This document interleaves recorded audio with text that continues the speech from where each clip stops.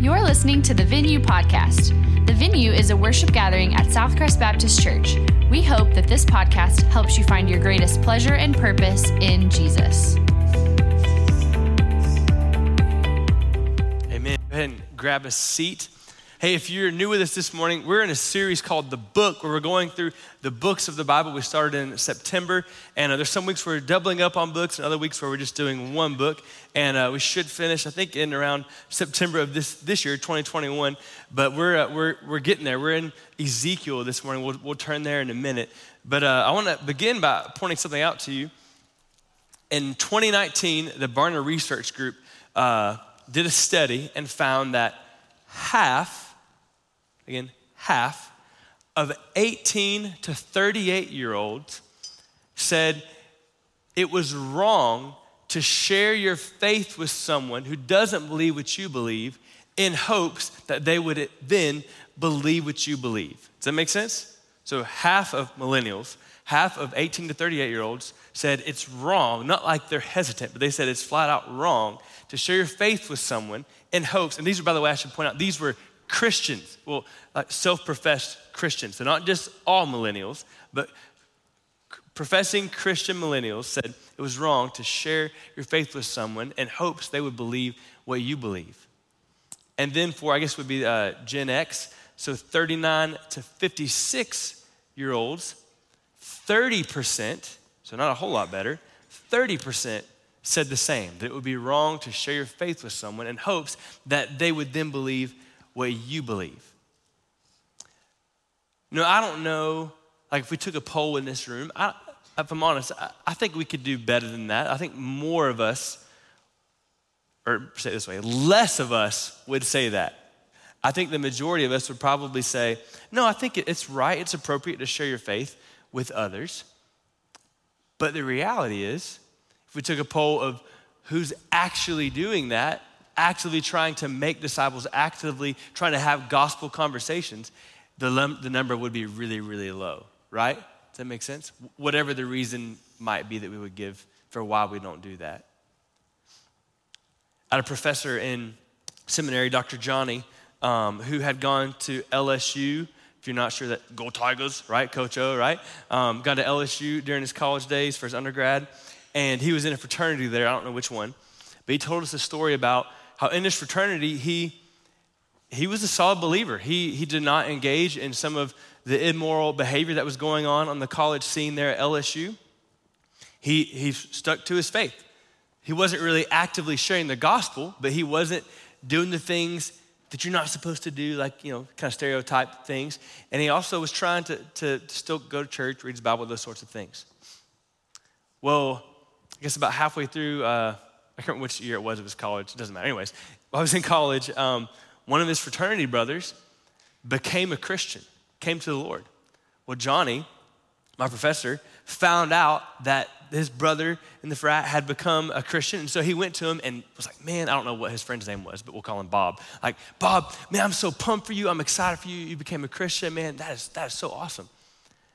And Bob looked at him and said, wait a minute, Johnny. You knew? And Johnny was like, what do you mean I knew? He was like, you knew that apart from the grace of Jesus Christ in my life, me receiving that by faith, you knew that I would spend eternity away from God in a place called hell? And Johnny said, yeah.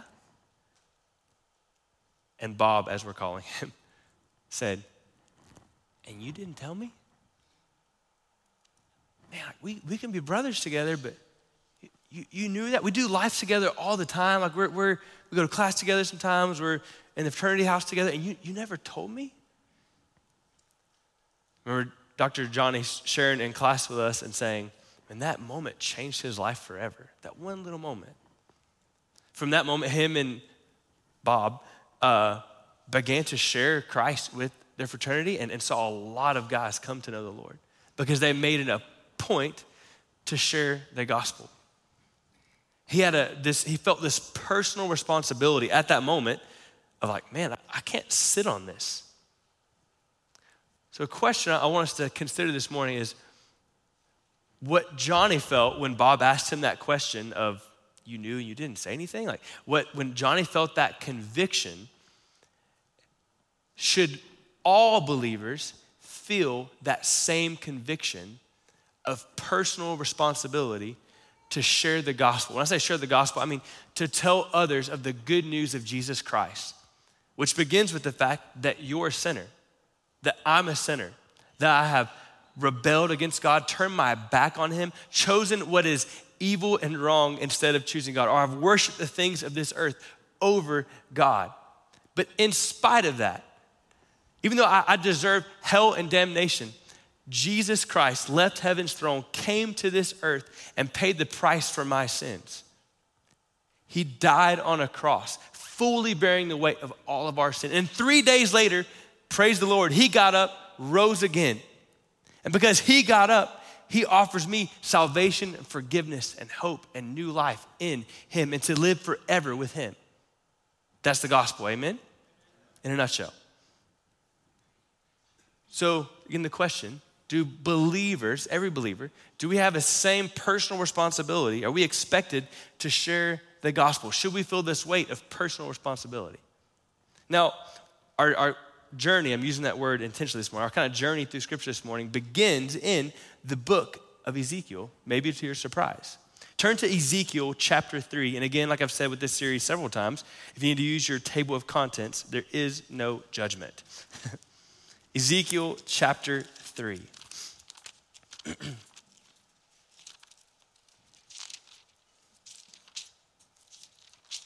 We're going to begin in verse 16. Verse 16, chapter 3. At the end of 7 days, the word of the Lord came to me. So this is Ezekiel speaking. Or he's the one that's saying the word of the Lord came to him. Verse 17, Son of man, I have made you a watchman for the house of Israel.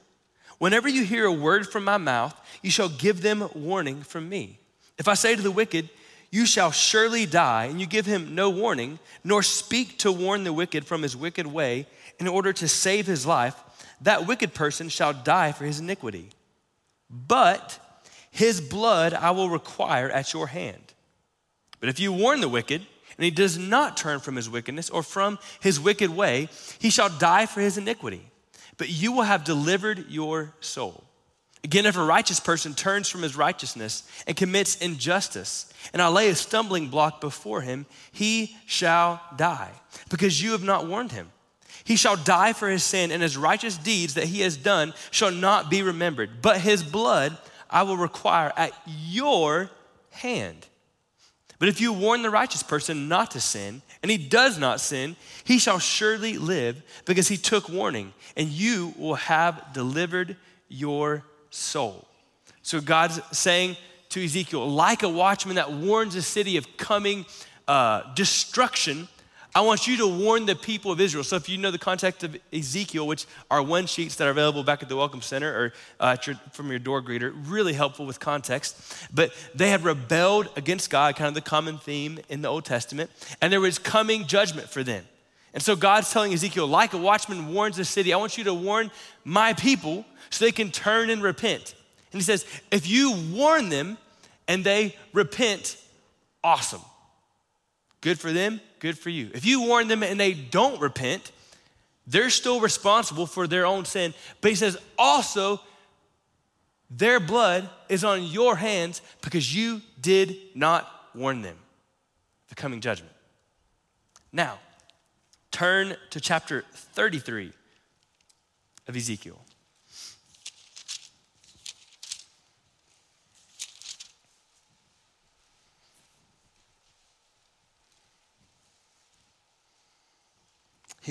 God, again, is going to give Ezekiel kind of this picture, this metaphor that is to be taken very literally.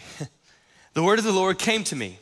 Son of man, speak to your people and say to them, if I bring the sword upon a land, and the people of the land take a man from among them and make him their watchman, and if he sees the sword coming upon the land and blows the trumpet and warns the people, then if anyone who hears the sound of the trumpet does not take warning, and the sword comes and takes him away, his blood shall be upon his own head.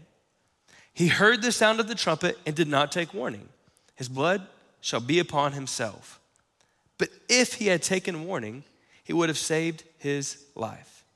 But if the watchman sees the sword coming and does not blow the trumpet, so that the people are not warned, and the sword comes and takes any one of them away, that person is taken away in his iniquity. But his blood I will require at the watchman's hand. Then he explains it. So you, son of man, I have made a watchman for the house of Israel. Whenever you hear a word from my mouth, you shall give them warning from me. If I say to the wicked, O wicked one, you shall surely die, and you do not speak to warn the wicked to turn from his way, that wicked person shall die in his iniquity. But his blood I will require at your hand. But if you warn the wicked to turn from his way, and he does not turn from his way, that person shall die in his iniquity, but you have delivered your soul. Very common theme there to chapter 3, right? Ezekiel, if you warn them and whatever they do is on them, but you've freed yourself, so to speak, because you've done your job. But Ezekiel, if you don't warn them, when I've told you to warn them of the coming judgment and that there could be hope if they'll repent and turn to me, or there is hope if they'll repent and turn to me, if you don't warn them, yes, they're still responsible for what they did, but also there's guilt on your hands because you didn't warn them. You know, there's kind of a parallel to what Ezekiel was facing and then in our world today. Meaning the people around Ezekiel's life, so Ezekiel's a God follower, he's following the Lord, and those around him are not following the Lord. And he's given the task of, hey, judgment's coming. You're already under judgment and condemnation, but you could turn to the Lord and there could be healing and forgiveness if you repent and turn to him. There's hope if you'll do that.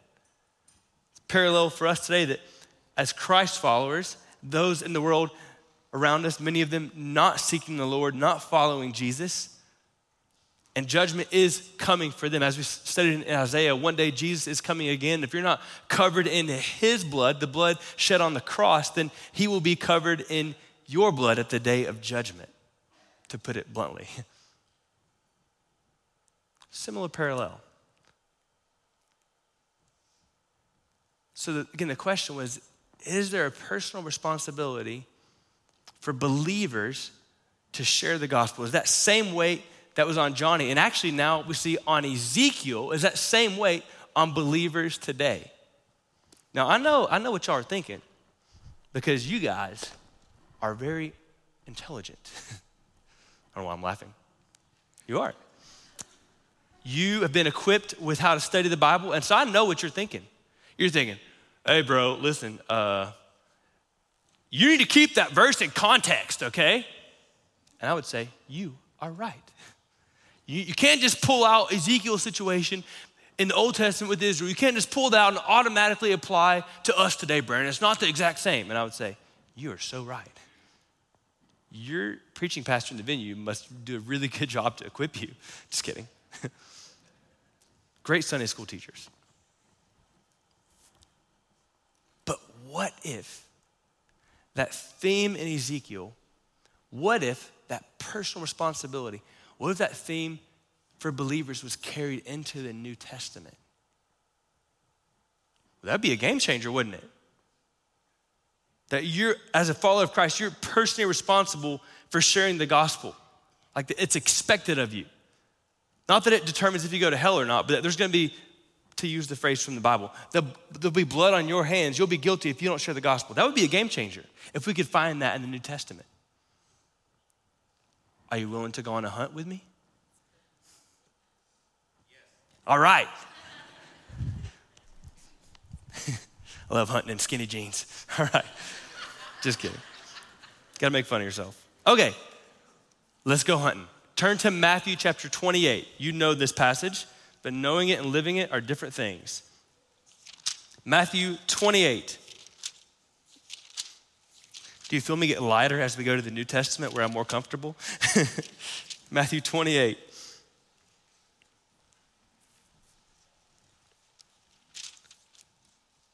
Verse 18, Jesus, he's already died on the cross, rose again, standing before the disciples. Some of his final words, it says, verse 18, and Jesus came and said to them, all authority in heaven and on earth has been given to me. He's got the power. Go, therefore, and make disciples of all nations, baptizing them in the name of the Father and of the Son and of the Holy Spirit, teaching them to observe all that I've commanded you. And behold, I am with you always to the end of the age. He's fixing to go into heaven, ascend into heaven to the right hand of the Father, and he says, here's what you're gonna do. You're gonna go and make disciples. If Lauren and I invited you over to babysit our now 3-year-olds, and before we left the house, I said, hey, look, man, have fun. You can watch some TV. You can play in the backyard if it's not 16 degrees. You can go on a walk. You can do whatever you want. But here's one thing you got to do. Before we leave, here's what I want you to hear. You got to feed my kids. They haven't had dinner. You got to feed them. So Lauren and I, what if we go to Alberon's? We did last night, saw Blake there. Go to Alberon. I ate way too much. Still kind of feeling the effects of that right now. Anyways, we go to Alberon's, and we come back, and I'm like, hey, how was it? It was good. We had fun. We played, watched some Super Wings. It was great. And I'm like, wait, what'd you have for dinner? And they're like, and you respond, you know what? We actually didn't eat dinner, but man, I looked in your pantry. There's some great stuff in there. We even pulled out, smooth move by you guys, very millennial. You even have those organic animal crackers. Way to go. We don't actually. We got those out, and me and Haddon Carolina Tate, we read over those ingredients, and we thought about what those ingredients mean and how those ingredients could impact our life. And I would be like, but did you eat the crackers? How many of us, Jesus, we will stand before him and give an account for our lives. He's gonna be like, man, he already knows, but just play along for a second. He's like, man, how did making disciples go? That was the big thing, not the great suggestion, but the great commandment. How did that go? And we're like, oh, Jesus, man, we studied that verse. And we talked about the impact it would have. And you're like, and then Jesus responds, well, how did it go? And you're like, oh, but we read over it so thoroughly. We studied it verse by verse. I even knew the Greek, which I don't know the Greek. And he would go, but did you do it? Did you actually go make disciples? Maybe you're not convinced. Let's keep hunting. Turn to Acts chapter 20. Acts chapter 20. Paul was fixing to leave from Ephesus, and he's kind of giving a farewell to the Ephesian church, to the elders, to the leaders there, and talking about what God's done there and even what God's going to do in his life as he leaves. Look at verse 25 of chapter 20. Paul talking to the Ephesians. And now behold, I know that none of you among whom I have gone about proclaiming the kingdom will see my face again. So he says, this is it. Won't see each other until heaven. Therefore, I testify to you this day that I am innocent of the blood of all. Why? For I did not shrink from declaring to you the whole counsel of God. So even here in the New Testament, Paul telling the leaders at Ephesus, hey, I'm innocent of your blood. Your blood is not on my hands. I'm not guilty. It's up to you that you respond to God's truth. I've given it to you. Now it's up to you. Paul felt and knew a personal responsibility, a personal weight and expectation from the Lord for him to share the gospel, to tell others the whole counsel of God, not just God loves you and he has a plan for you, which is true, but also that if you don't turn to him for salvation, you will go to hell because of your sin. So he told him the whole counsel of God. He says, now I'm innocent of your blood. You say, well, that was Paul. Okay. Turn to Romans. Just a little bit over. Romans chapter 10.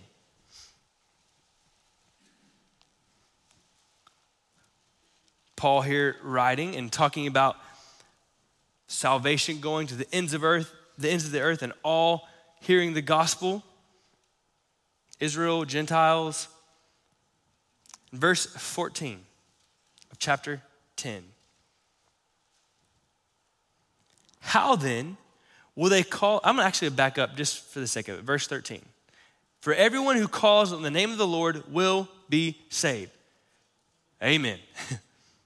Verse 14, how then will they call on him in whom they have not believed? So how can they call on him for salvation when they will be saved? They will for sure be saved if they call on him. But how can they call on him if they have not believed? And then he asks another question. And how are they to believe in him of whom they have never heard? That seems like a fair question. How are they going to believe if they never heard the name of Jesus?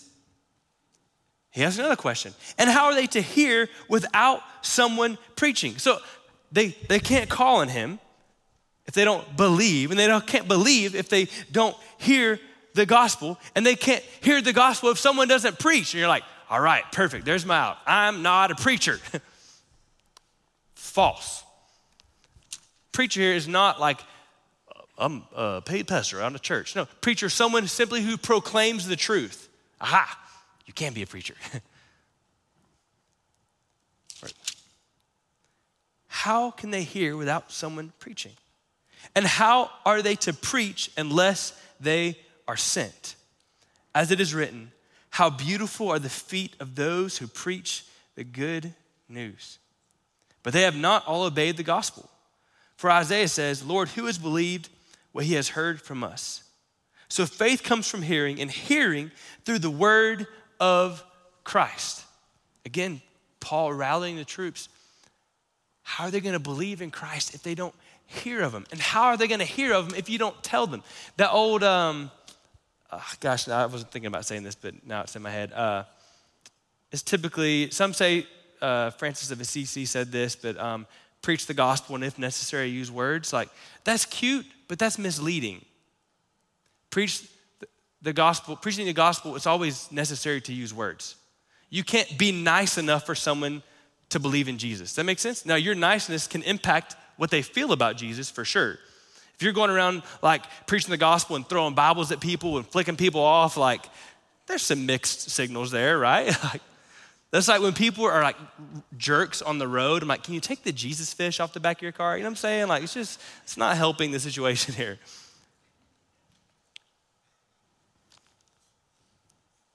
I totally forgot what I was about to say. Where was I going with that? Say it again? Thank you. Yes. Wow. Sarah, get you a raise or whatever you do, okay?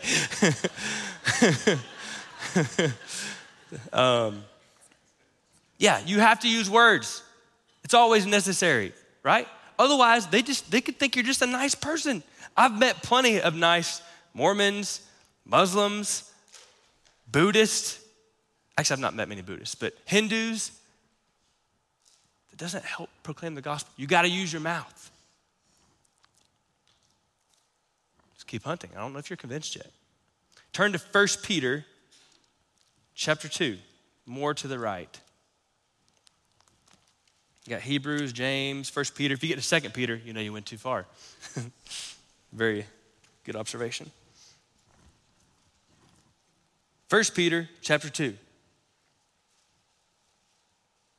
verse 9.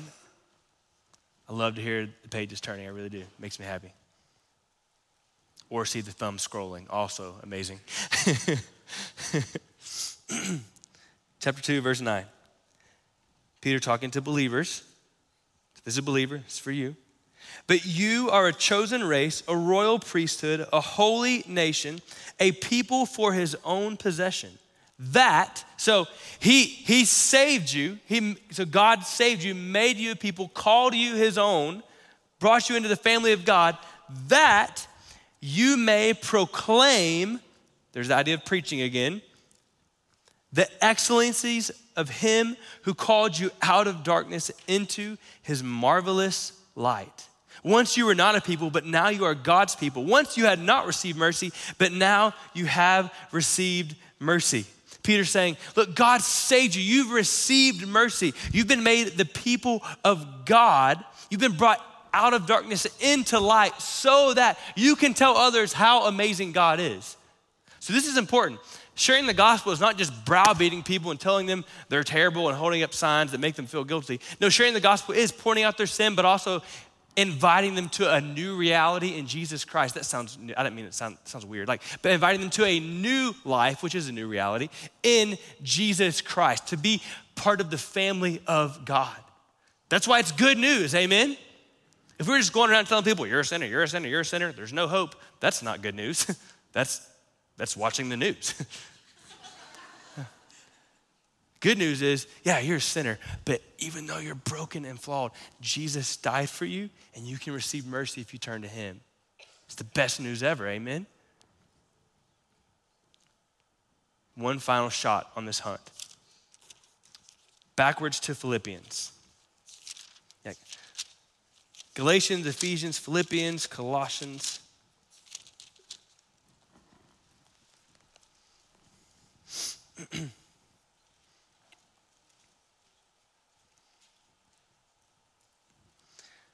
Philippians chapter 1, we're going to start in verse 12. Now, again, you guys are good Bible students. Where was Paul when he wrote the letter to Philippi? In prison. That context helps as we read verse 12 and on. I want you to know, brothers, that what has happened to me has really served to advance the gospel. So he said, my imprisonment has actually helped further the gospel.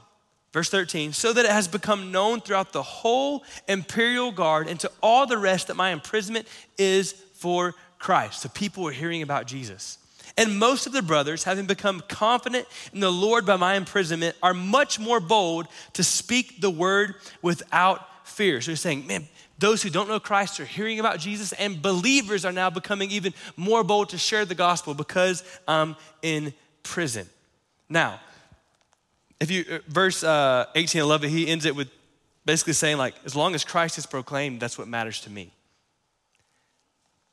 As I've already hinted at, it would be easy for us to stop there and say, well, that's Paul, man. He was like passionate about the Lord, and the expectations for him as an apostle were a little different than us. Okay, like, yeah, we're not apostles, we're disciples. But if you keep reading, you're going to find something interesting. Verse 27 of chapter 1.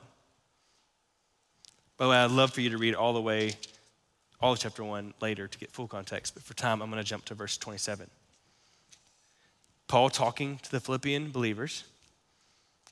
Only let your manner of life be worthy of the gospel of Christ, so that whether I come and see you or am absent, I may hear of you, that you are standing firm in one spirit, with one mind, striving by side for the faith of the gospel, and not frightened in anything by your opponents. This is a clear sign to them of their destruction, but of your salvation, and that from God. Here's key, last two verses. For it has been granted to you that for the sake of Christ, you should not only believe in him, but also suffer for his sake. Engaged in the same conflict that you saw I had, and now hear that I still have. Whew. You know what Paul's saying? He's encouraging them and he's saying, man, this is great. We're in this same struggle together because we share the same burden to share the gospel. He says, it's the same conflict. So he's not like, no, you guys, we're different callings. No, we're all called to share the gospel. So, back to the beginning of the sermon, first question. Do believers today have a personal responsibility to tell others about Jesus? Absolutely. What Johnny felt at that fraternity at LSU, a personal conviction of, man, I don't want another brother coming to me and saying, brother as in frat brother, I don't want another brother coming to me and saying, you knew, why didn't you tell me? I need to share the gospel. We should feel that same tension in our heart. What Ezekiel felt of, man, if I don't share with them, their blood is on my hands. We should feel that same responsibility to tell others about Jesus, of the hope that they can have in him. Now you may say, yeah, but what if I go to share it and what if they reject me? Hey, you're on something. Jesus said, hey, they're probably gonna hate you. And when they do hate you, just remember they hated me, so we'll get along just fine. And more than that, remember that Jesus faced complete rejection. Isaiah 53 says he was despised by us. Jesus was. He faced rejection so that we could experience reconciliation, coming into relationship with God. When you think about what Christ has done, what his rejection accomplished for your relationship with him, it should lead us to say, I can face a little rejection, it'll be okay. If you say, man, I just don't know how to share the gospel, I'm not sure what that looks like. Y'all, we are the most resourced generation of Christians the world has ever known. So whose fault is it if you're like, I don't know how to share the gospel? Man, it's probably mine, it's probably yours. Not probably being too nice, it's your fault.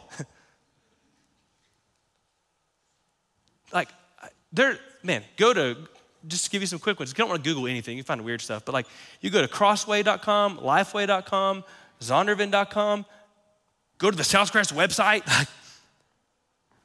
It's crazy. I don't know if y'all know this. A great way to learn how to share the gospel, read the Bible. Seriously, ask God to give you boldness. You say, well, man, I'm just kind of scared. You know what? It's like all things in life. Of course you're scared at first. Of course you're scared. If you wait until you're not scared to share the gospel, you're never gonna share the gospel. It's like a guy asking a girl on a date, man, I'm just scared. Well, then you're never gonna ask her. You gotta get over that, bro.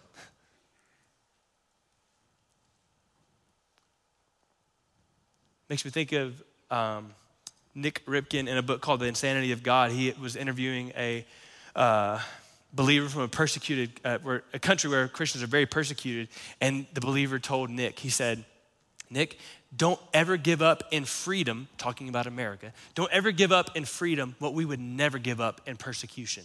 Share the gospel. Whew. I think when it boils down to it, we have two problems. I think we have a love problem and we have a responsibility problem that keep us from sharing.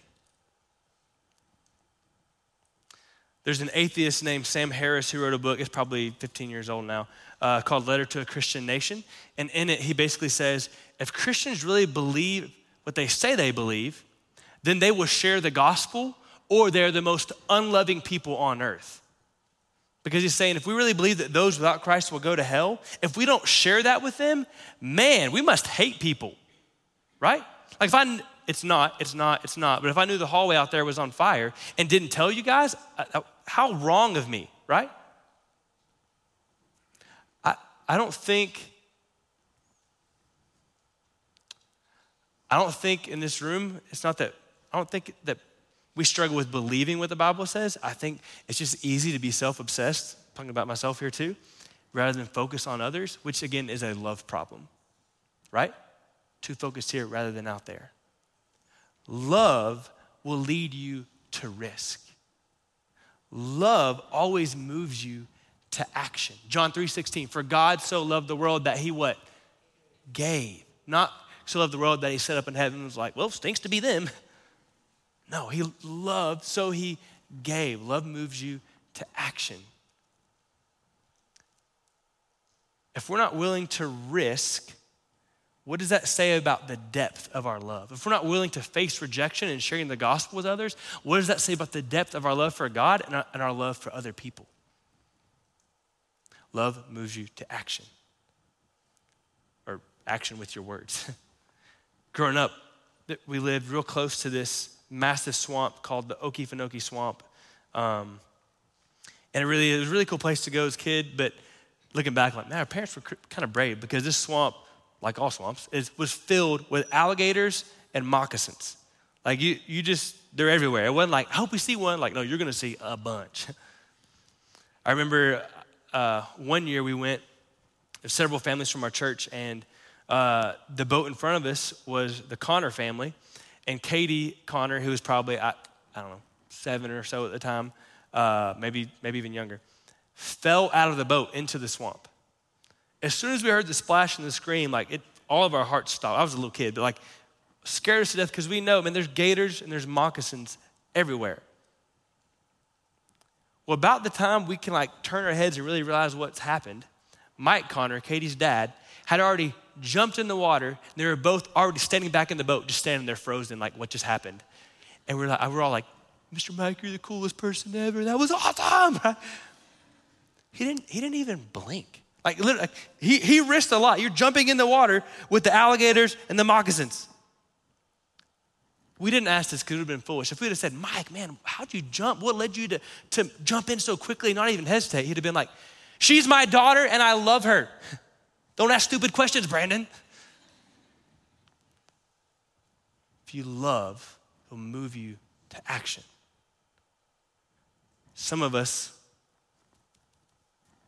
some of you, some of me, we've been sitting on some conversations and relationships. One day I'm going to share the gospel, and it's been like 7 years in the making. Maybe it's time to start have that conversation. Go for it. So we have two problems that I think this boils down to. We have a love problem and we have a responsibility problem. It's too easy to say, man, like, let them come to church and hear the gospel. Maybe they'll hear it on the radio, which all those things are true. But we always want to shirk, I think it's the right word, like push off responsibility here when we, I think, hopefully clearly saw on our hunt that you have a personal responsibility to share the gospel. God is inviting us this morning to quit pushing off responsibility and start owning up and manning up, womaning up, if that's a word, to the responsibility he's given us to share the gospel where we're at. Man, this is not exactly how it goes, but I don't want to get to heaven and God look and say, man, like, who was responsible in Lubbock? Like, y'all kind of dropped the ball there. Hey, where were the Christians at Coronado? Like, man, why didn't y'all share the gospel more? Where were the believers in the banking industry in Lubbock? Like, man, you had so many opportunities. Like, why didn't you lean into that a little more? Man, all of my folks in ag down in Lubbock, like so many people that maybe thought they were kind of a good old boy going to get into heaven, but never heard the true gospel truth. Man, why didn't you share that with them? We have a responsibility. Now look, don't leave here doing one of two things. Don't leave here being overwhelmed and so you just freeze. Like, I have a responsibility. And never share the gospel.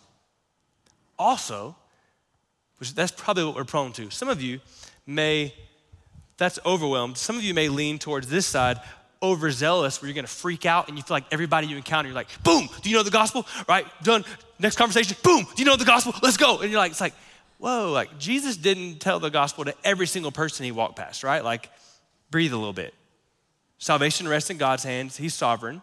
Somehow he manages this tension of he's sovereign over salvation and calls people to himself, but also invites us to join in because we have responsibility. So don't freeze, don't freak out. Keep your eyes on him and watch this. We'll finish with this. Think of it like this. Jesus is the conductor of the symphony, the orchestra. I should have got with Jerry on how to do this for a second, but he's the author and the perfecter of faith. He calls people to himself. The Father, no one come to the Father unless he's called, right? So he's conducting salvation. But all the while, sit in the orchestra pit believers who he's inviting to play their part. Because the reality is, maybe some of you play the strings really well. Just stick with the metaphor, right? You play the strings really well, and there's people in the world that they need to hear the gospel through the ear of the strings. Because I'm a drummer, and maybe they hate the drums. Maybe they come and sit in here on a Sunday, and it does not resonate with them at all. But you, as a string player in God's orchestra, man, they hear the gospel so clearly through you. Pick up your bow. Play your part. Some of you are in the brass section. We're my brass section over here. And God's leading and conducting. He's inviting you to play your part. If you don't play your part, will that section of the world that you live in and play for, will they get to hear the gospel as clearly as they should. Yes, we still trust the master conductor. He's calling people to himself, but he's inviting you as a believer to play your part in the song of salvation. Play your part. As the worship team comes, would y'all just stand with me, everybody?